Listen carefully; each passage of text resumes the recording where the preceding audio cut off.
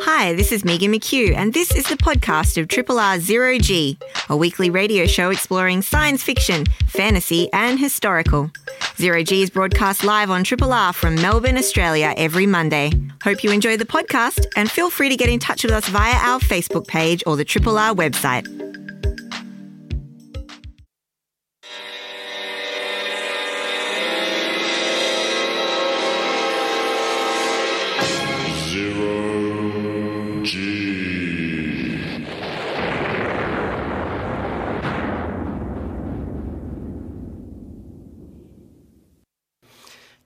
G'day, welcome aboard the Starship Zero G, science fiction, fantasy and historical radio for episode number 1419.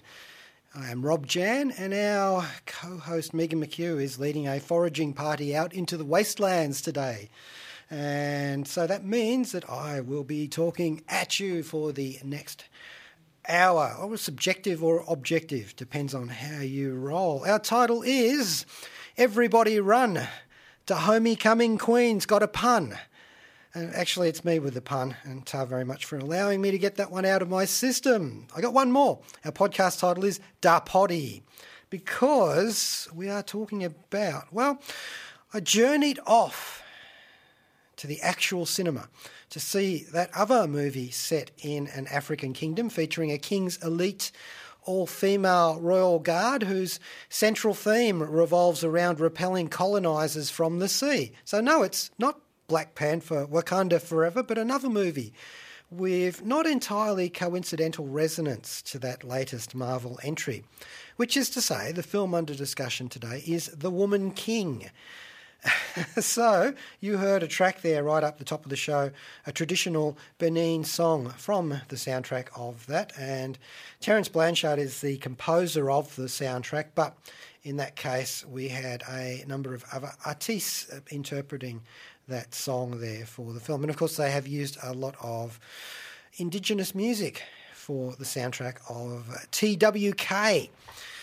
Now, the Black Panther movies do feature an all-female royal guard, and in this case, that's in Wakanda. But, so they were actually inspired by the Agoji, which is a similar unit, though less fictional, and that's in the movie that we're talking about today, The Woman King, which is directed by Gina Prince Bythewood, who's a US-American film director / screenwriter, and boy, does she do a lot of slashing in this film in terms of cut and thrust and spearing, because it is an action-adventure movie, a period movie set back in the 18th century.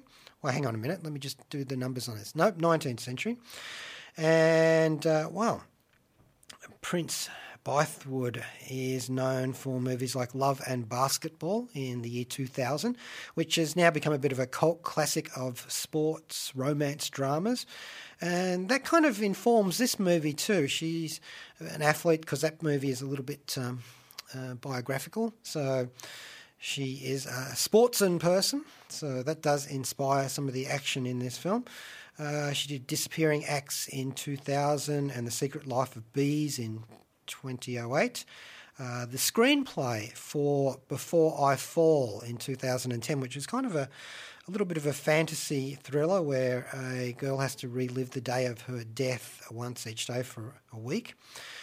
Beyond the Lights in 2014, and the movie I think is probably most relevant to The Woman King's cut of its jib, or the cut of its jab, actually, in this case, The Old Guard in 2020. Remember that one? We talked about that on Zero G.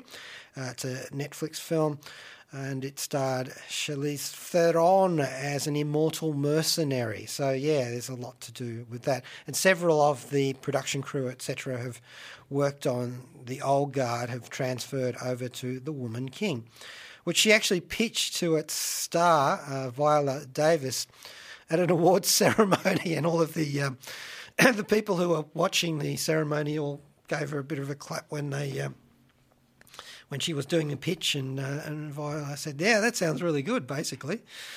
So, what do we take away from the director's CV? Well, She knows how to handle teen drama and romance. She is partial to having very strong older women in the roles. She deals well with movies that feature people of colour, and she's also sportsman too, which gives a lead into the action. So that's Gina Prince Bythewood, the director of this new film, The Woman King. The writer is Dana Stevens, who worked on Blink in 1993, which was a neo-noir thriller, and was co-creator of a comedy drama series under the wing of J.J. Abrams' Bad Robot production company. What About Brian, that was called, and a few other items which lead into this particular story. Now, I'll give you another track right up here, and it's called the Agoji, It's War, and it's by Jabu Shirinda and the South African Choir. Yeah, and we are talking about The Woman King, a new movie which I have gotten off to the theatre to actually see in, well, you call it real life? I don't know. It's a cinema. It's all a bit magical. And this is not a magical film in terms of magic realism or any of that. It is a straightforward historical action movie in the vein of, throw a few titles that the director was referencing, Braveheart, Gladiator, Last of the Mohicans, and so on. It's actually a way better film than Braveheart is, but nevertheless, it is a fine... What would you call it? I was going to call it swords and sandal, but you can't really do that. That's like Roman Empire or ancient Greek or that kind of thing. And besides, they don't wear sandals, the unit in this. And they are the all-female elite guard force of the king of Dahomey, Dahomey, which is kind of maps onto where present-day Benin is in West Africa, more or less. Don't hold me too much to the geography of it. Although the interesting thing about this one is it's basically filmed in Africa, lots of South Africa studios and that kind of thing, but also a few other places around there that they managed to get into to do this amazing film, which features the Dora Milaje. No, that's the Black Panthers Royal Guard. This is the Agoji, and the track we just heard there was actually from the soundtrack album, and it was Agoji, It's a War by Jabu Chiranda and the South African Choir.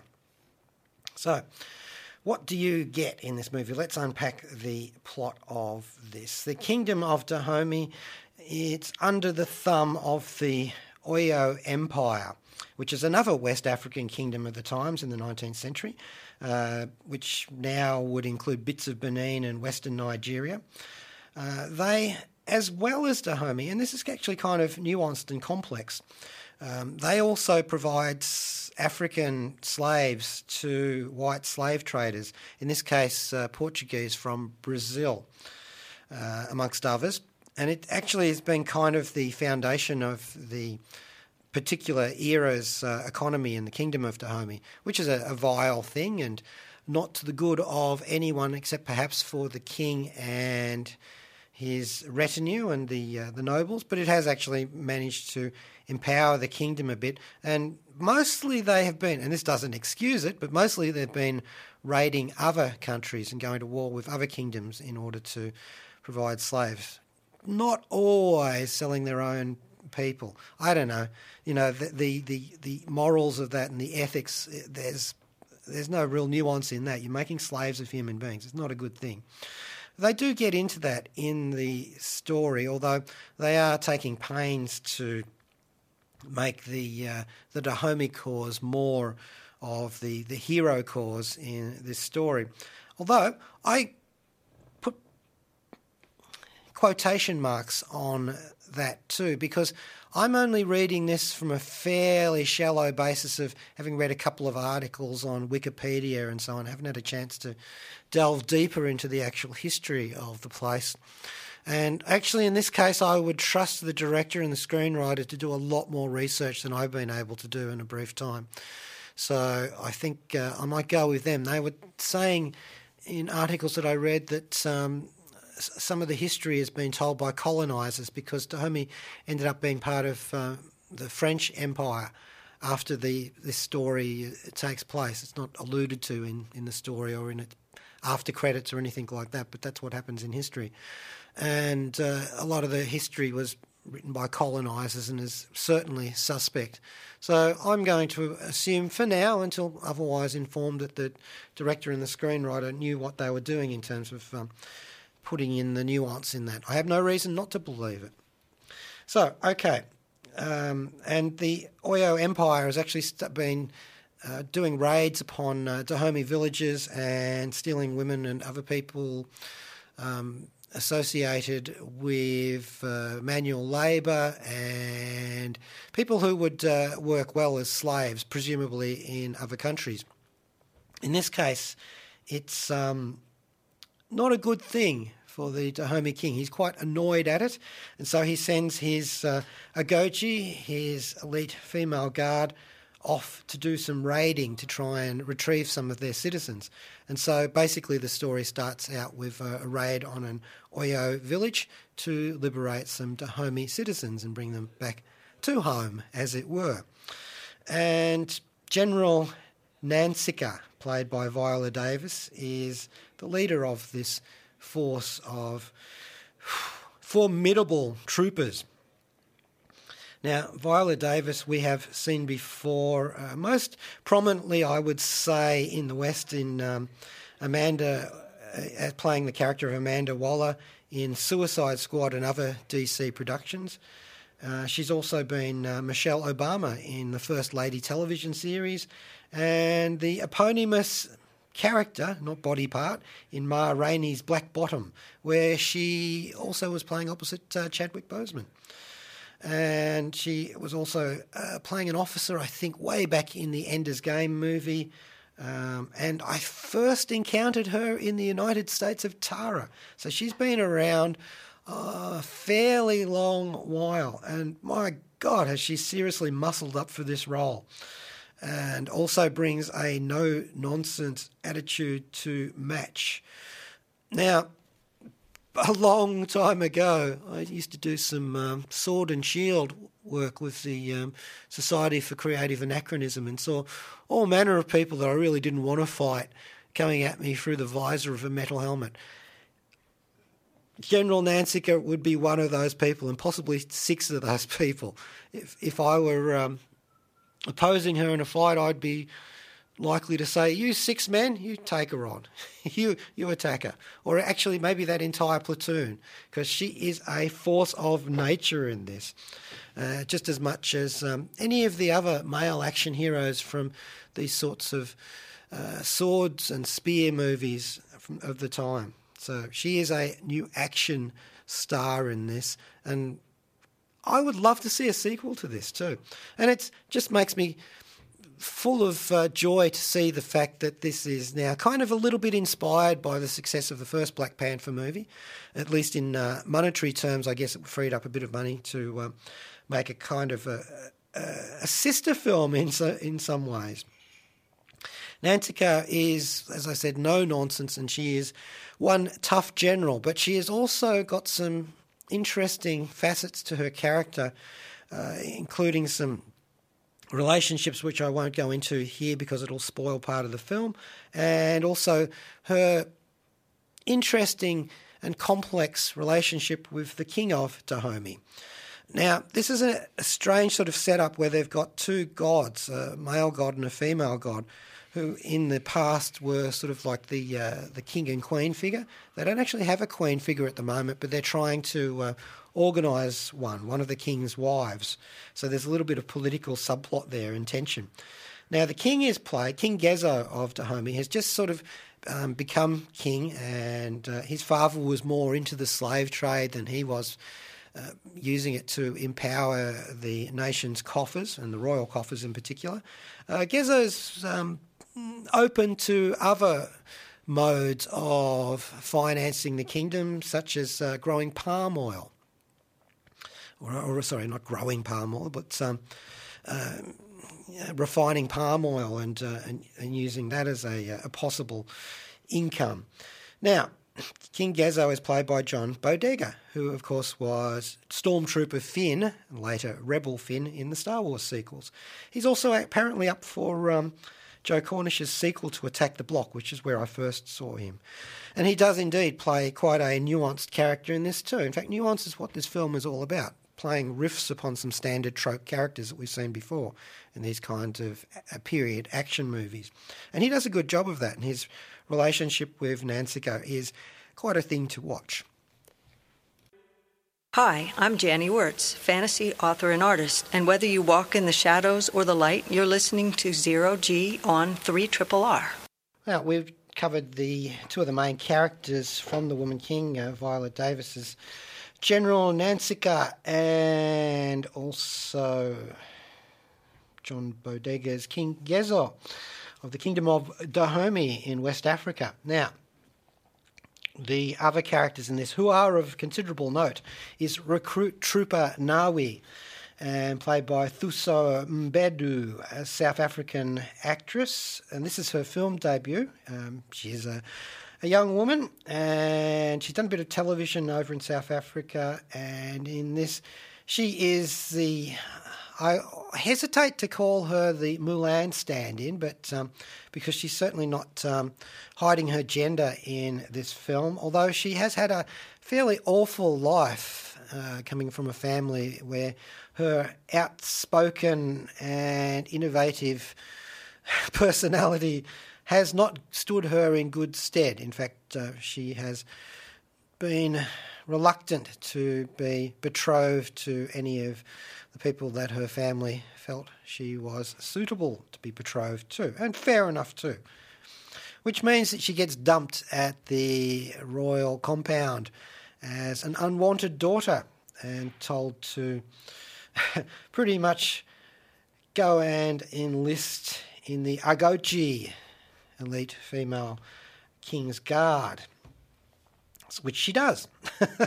And she is rapidly taken under the wing of an officer, or perhaps a non-commissioned officer, Izogi, played by Lashana Lynch. And we've seen her before playing Maria Rambeau in the Captain Marvel and the Doctor Strange and the Multiverse of Madness movie. She was playing a multi-dimensional variant in the Multiverse of Madness. And, of course, she was Nomi, the MI6 agent in No Time to Die. And if you happen to watch British science fiction comedy, you'll also know her from the Intergalactic Adventures of Max Cloud.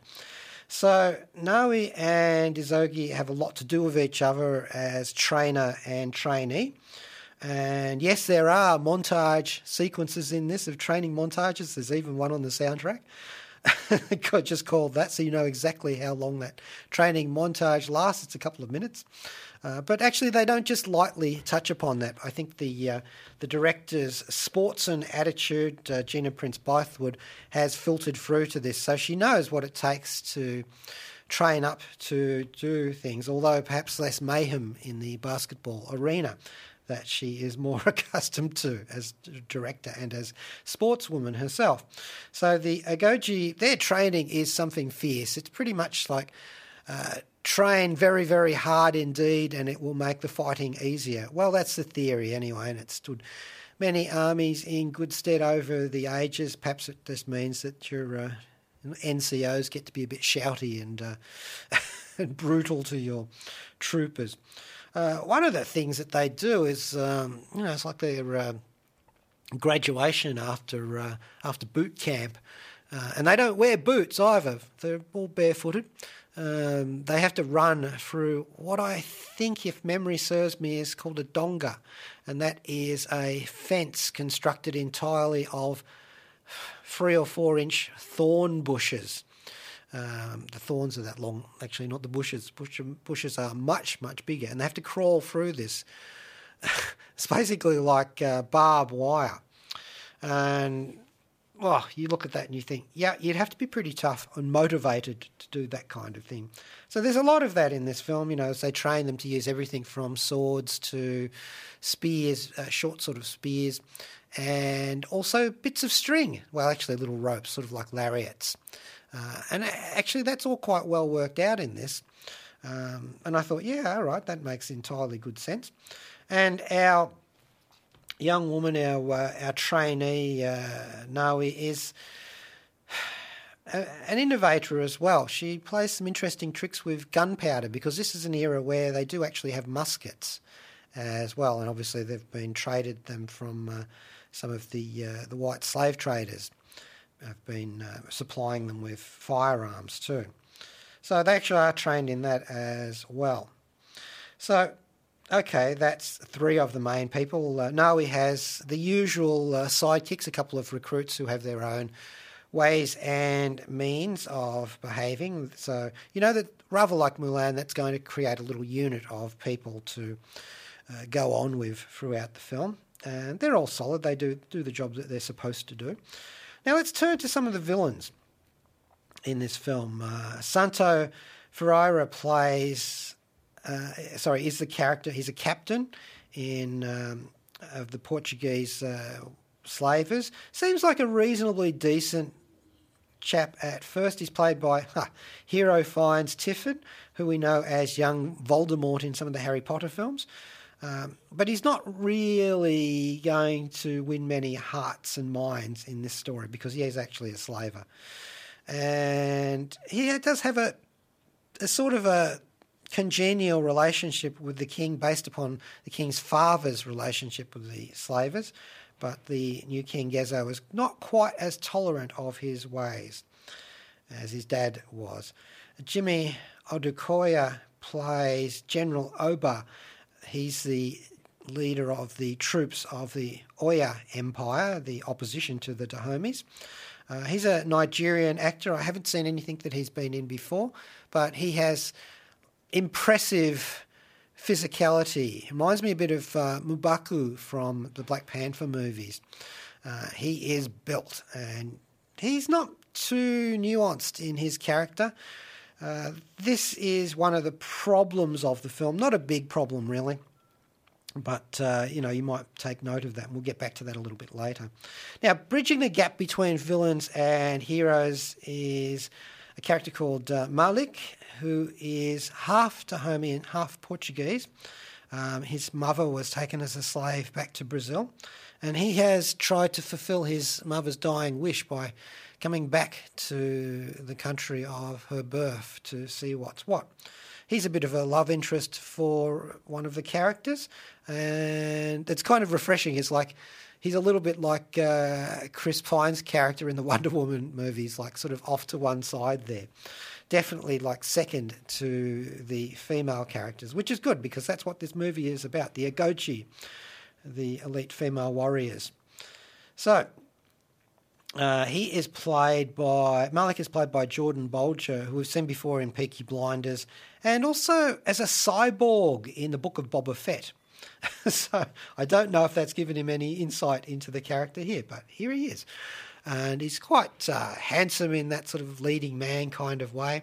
And it's interesting to see how that works out in this movie. It doesn't play out in the cliched way that it could do. Well, Naui as a new recruit is our way in to the story and into the Agochi unit, so we kind of see through her eyes how it's going to roll. And as I said, not entirely in Milan territory and not entirely in Gladiator turf. It is its own movie. There is an enormous number of combat scenes. This movie literally lives and dies by those. Lots of twirling and jumping with that spear. Very athletic. It's not always the best use for a spear, I think, in terms of, the actual way you'd want to use it. But there is actually some interesting stuff that I've read about the Zulu asigi, the short spear sword that they used. It's a very long-bladed one. This is not quite like that, but I can see how they could use it possibly also as a cutting weapon too. This is very technical. And what do I really know about it? Not all that much, but, I'm just observing this as I went along. But it sure does look very cinematic, but you could probably do some critical thought about that. Just when I thought they were going to fall into the cliche of everybody sort of fights one-on-one, you know. I'm just thinking that as I'm watching the movie, and then suddenly some of the Agoji start cooperating as small teams, as soldiers are wont to do. That's the whole point. Otherwise, you're just a bunch of warriors. And that actually did look quite convincing, and they'd taken time to choreograph the gags, which is to say work out how the people were going to help each other, and that made a lot of sense, and I gave them a lot of marks for doing that. And the marks go to the people who worked on the fight choreography and the stunt coordination. One of them is Janelle Stevens, who's basically a trainer who put the cast through the horrific training that they had to do, you know, hours of weight training each day and also fight training as well after that. So, yeah, they really took their lumps in this one. And she's worked before on the Black Panther first movie and The Grey Man. Remember that one we were talking about a while back on Zero G? Ms. Marvel, the series, and Falcon and the Winter Soldier. And she's also teamed up with fight coordinator Daniel Hernandez, who has worked on Avengers and Avengers Endgame and Infinity Wars and Thor Ragnarok and a whole bunch of other Marvel properties, but also comes from the Old Guard, worked on that too. And also a series which you may have seen, streaming series Shadow and Bone, as well as John Wick. So they actually put together a very convincing package in terms of the action of this film. And as I said, you would not want any of these people marching towards you or running towards you in deadly earnest, because it is frightening. And the cinematography takes full advantage of that several times in the movie. Now, there's a few things in this movie I could call. There is a twist in it that's not particularly original, but I still give them points for it because it fits in with relatively good grace in the story. I don't sit there going, oh, come on. They do actually plant it in and work it into the plot, and you think, yeah, all right, I'll buy that in this case. The villains can be a bit straw man-y, you know, not very dimensional. And their motivations are pretty much, you know, they're slave traders, and there's a small smattering of misogyny established at the start before they go on to greater misogyny throughout the movie. So as I said, a bit straw man type.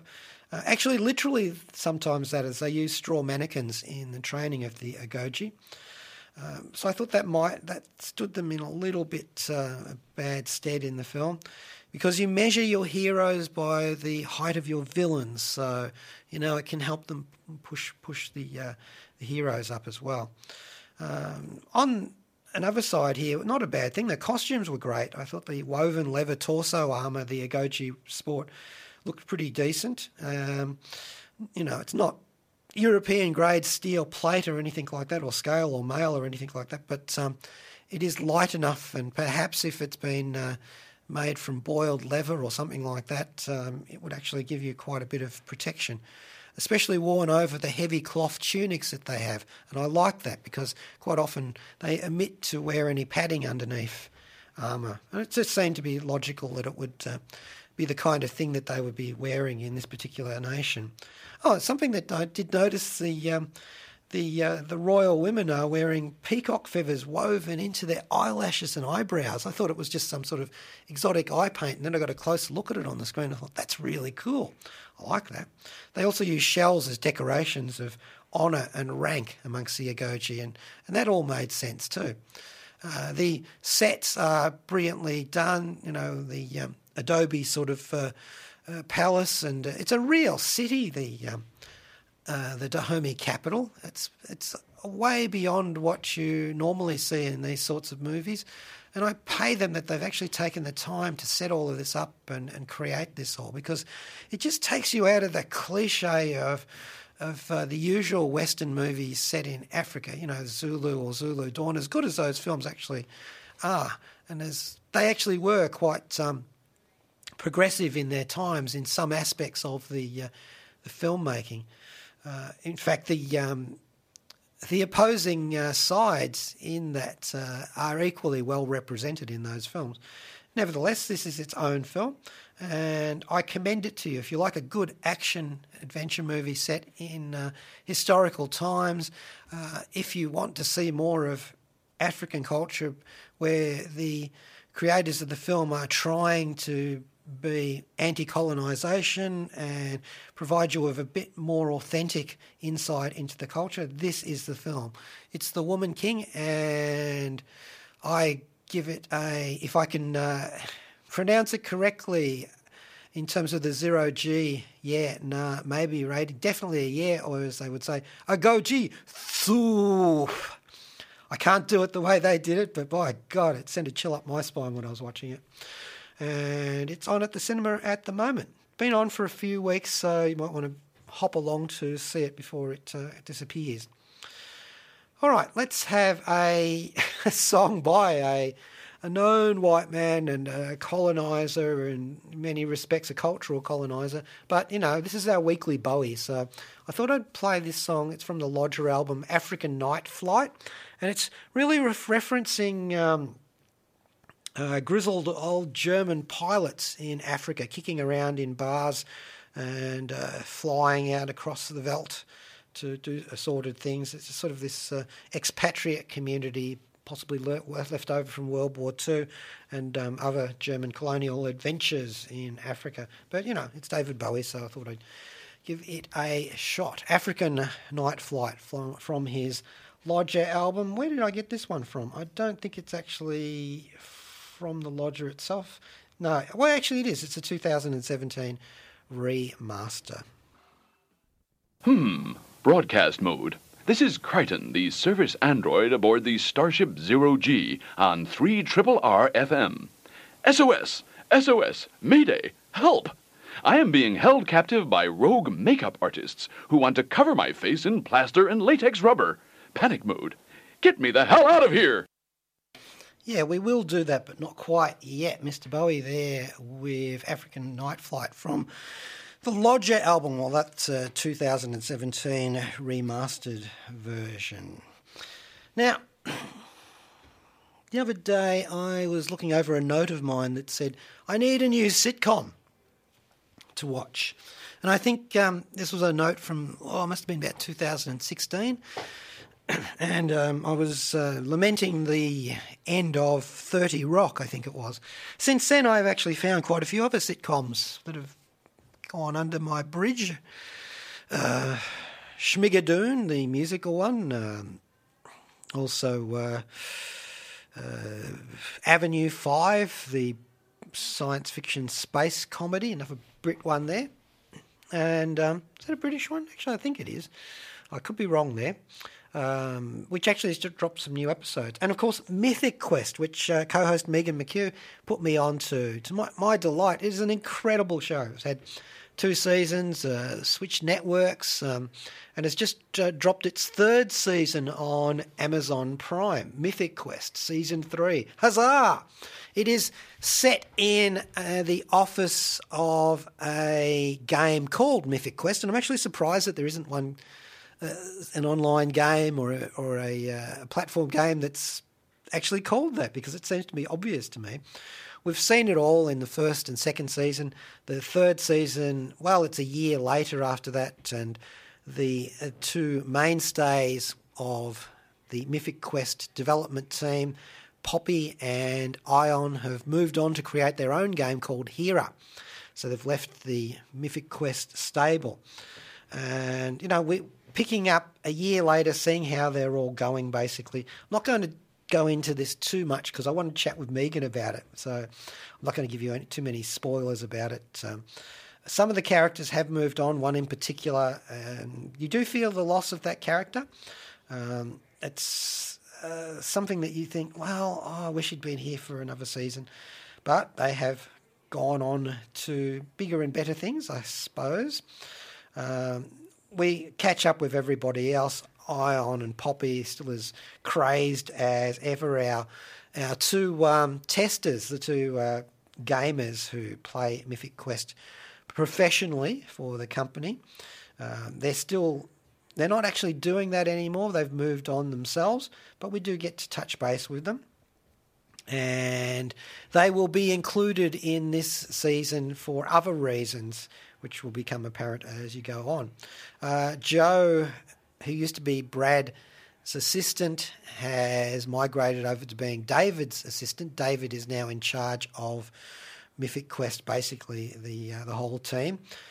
He's not doing too well with it. He's kind of, as he says, he's doing the hokey pokey, which means he does a lot of dancing around and jumping and all that sort of stuff, but he's not actually achieving much. He's just staying in the same place, moving his legs up and down and waving his arms around, which becomes increasingly obvious as the 2 episodes that have dropped proceed. But that actually forms its own little plot device too. Carol, who used to be in HR, is now in charge of diversity and inclusiveness, and again, she's getting a big salary and not doing a whole lot for it, and that's quite frustrating for her. She gets an epic rant in this new season that was just absolutely spot on, showing the sparkling wit and repartee that is the characteristic signature dialogical tune for Mythic Quest. We also get a little bit more from Jo, mentioning her before. In her full evil mode, she has such a study in villainy. You watch the expressions play across her Trumpy pro-Republican face as she gets into the epic villainy that she is known for. She's trying to be better, but I don't think she's trying very hard. And of course, Brad, who went to prison in the end of the last season, now has come back. On a rather humble sort of level, but nevertheless still an important one. And you have to wonder what game he is playing, because when it comes to evil, he is Joe's Sith Lord. They have a great way of facilitating the strangeness of the Hera game and the Mythic Quest game. How are they going to get characters and people interacting from between the two companies? Well, they solve that in a pretty neat way, which actually made me laugh out loud when I was watching the show. And they are now calling Poppy and Ion working together Grim Pop. Oh dear. So, yeah, 2 new episodes drop now. I think the 3rd one drops on Friday on Amazon Prime TV. So, well worth watching. One of the standout genre comedies of all time. I easily put it in my top 10 genre comedies. And further than that, just playing comedies. I really enjoy Mythic Quest. And we've got a track here from the Takeshi Furukawa's Mythic Quest Seasons 1 and 2 album, the main titles for the show. In the marmalade forest between the make-believe tree. G'day, I'm Brett McKenzie. I played an elf in Lord of the Rings. My dad played Elendil the King. You're listening to Zero G on 3RRR. And I have one thing to say. My name is Figwit the Elf. You killed my father. Prepare to die. Yeah, Takeshi Furukawa's Mythic Quest's main title. So stoked that it's back on telly at the moment. Now, we were looking at The Woman King to start with on today's show, and I did think that I did say I was going to tell you about Terence Blanchard's music, but there's not much more to tell, apart from the fact that the composer did The Five Bloods and Black Klansman's, the soundtracks for those, and even worked on Malcolm X, so has been around for quite some time. And I think he's did a sterling job on the soundtrack for The Woman King. I think I said I'm going to talk about that later on, and now I have.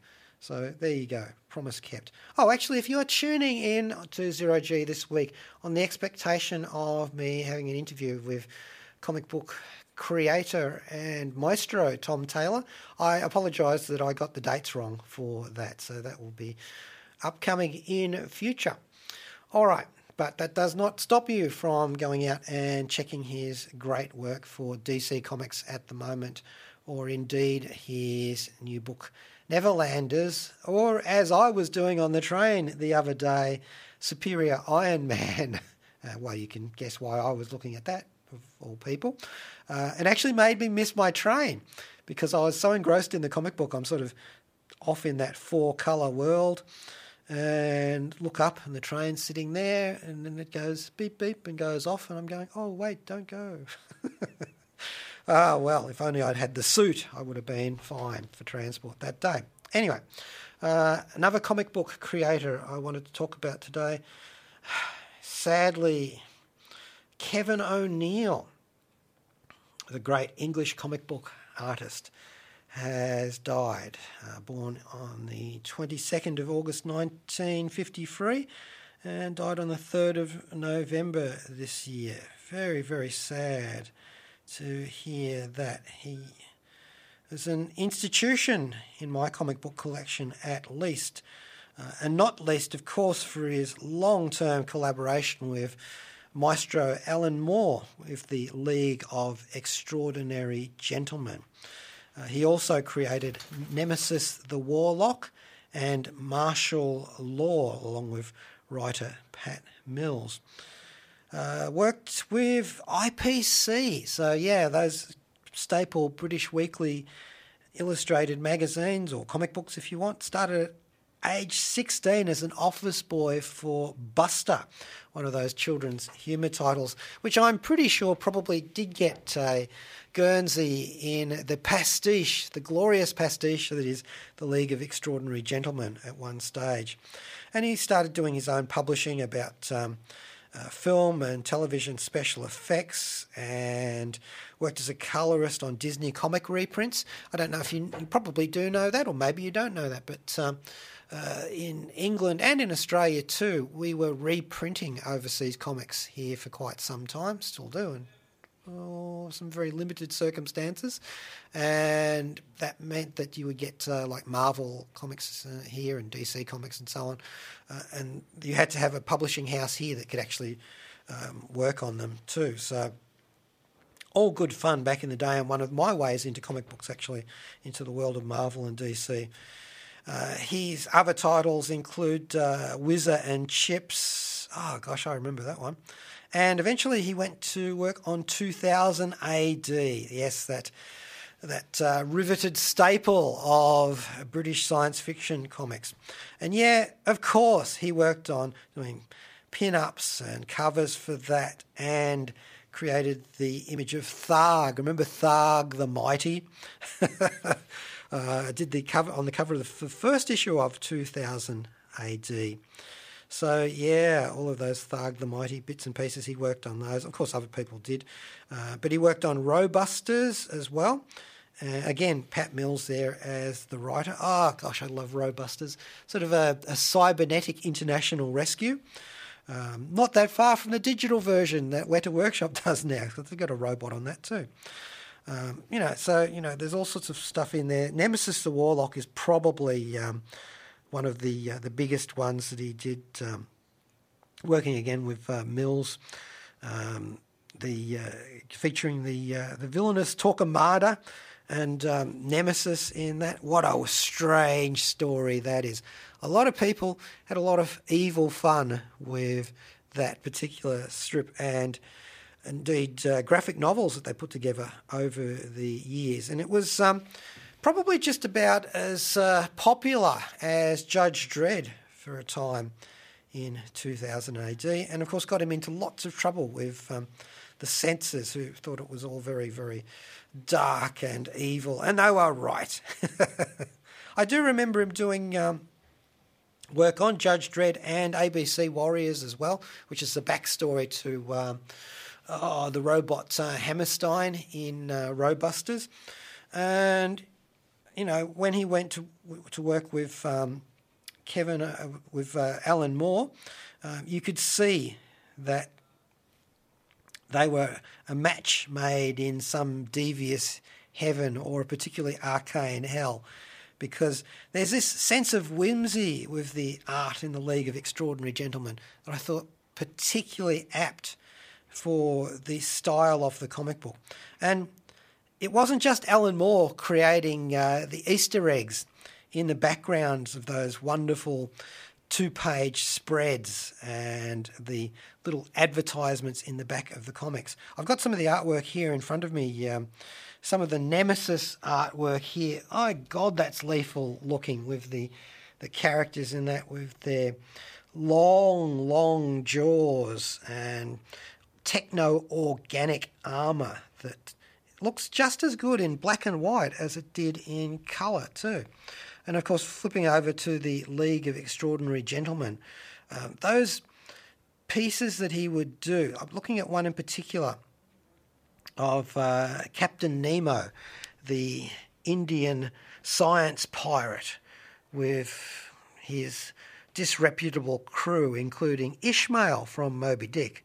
And, he's really pulled out all the stops to create something that really highlights the pastiche nature of the story, which he was always doing, like every second page in the League comics and the graphic novels that followed on for it. And there's a beautiful, if I can use that term, horrific image of Mr. Hyde, as in Dr. Jekyll and Mr. Hyde, in a tuxedo, smoking a cigar with an oil lamp next to him, or possibly a candle lamp. I can't see, it's under a cover. And there's a question mark of smoke curling up from it. And this is all in black and white, and it's just got such presence to it. Always with the portraits in the background of other historical League of Extraordinary Gentlemen characters. And, he was no slouch when it came to the big ticket items in this too. There's a portrait, battle scene of the Nautilus opening fire on Moriarty's dirigibles in a battle in London, or indeed when they brought the War of the Worlds characters into it, battling Martian fighting machines. And then I also look at the very delicate way that he would illustrate characters like Mina Harker, as well as other female characters in the League. Of course, later on, jumping through time in the various League stories into the 21st century, a lot more less delicate, incorporating space age, swinging 60s aesthetics into the 1960s one, and then getting more futuristic and more, I think, 2000 AD style in later stories. So this is an artist with a broad range, a large palette, and able to do all sorts of characters, but also focus in upon that Easter egging pastiche that the League was very well known for. What a fine artist Kevin O'Neill was in all of those senses of the word. He also worked on the martial law, which never really sort of gelled as a movie. I think they were trying to get that up and running at one stage, but hasn't quite gotten there. And, look, I know that he managed to... The last League stuff that he did was Volume 4, The Tempest, which is even more surreal and strange than any of the other ones. But he also has worked on some other pages which may come to light in due course. So that'd be good to see if there's some posthumous artwork that's still going to appear. 8 pages of comics for Alan Moore's Moon and Serpent bumper book of magic, and cover illustration and design work, according to what I'm reading here, for the Cinema Purgatorio collected edition. So it's nice to see that there's still some artwork from Kevin O'Neill that will appear sooner or later. So, yes, very sad to record his passing. Mr. Kevin O'Neill, great artist. Now, we are going out with a track which is a little bit trivial, I suppose, but it's just comic books, and it's by Blondie. And I just thought, yeah, I kind of like this. And that's it for me. G'day, this is Rob Jan. Thanks for listening to the podcast of Triple R's Zero G, a weekly radio show exploring science fiction, fantasy and historical. Zero G is broadcast live on Triple R from Melbourne, Australia every Monday. Hope you enjoy the podcast and feel free to get in touch with us via our Facebook page or the Triple R website.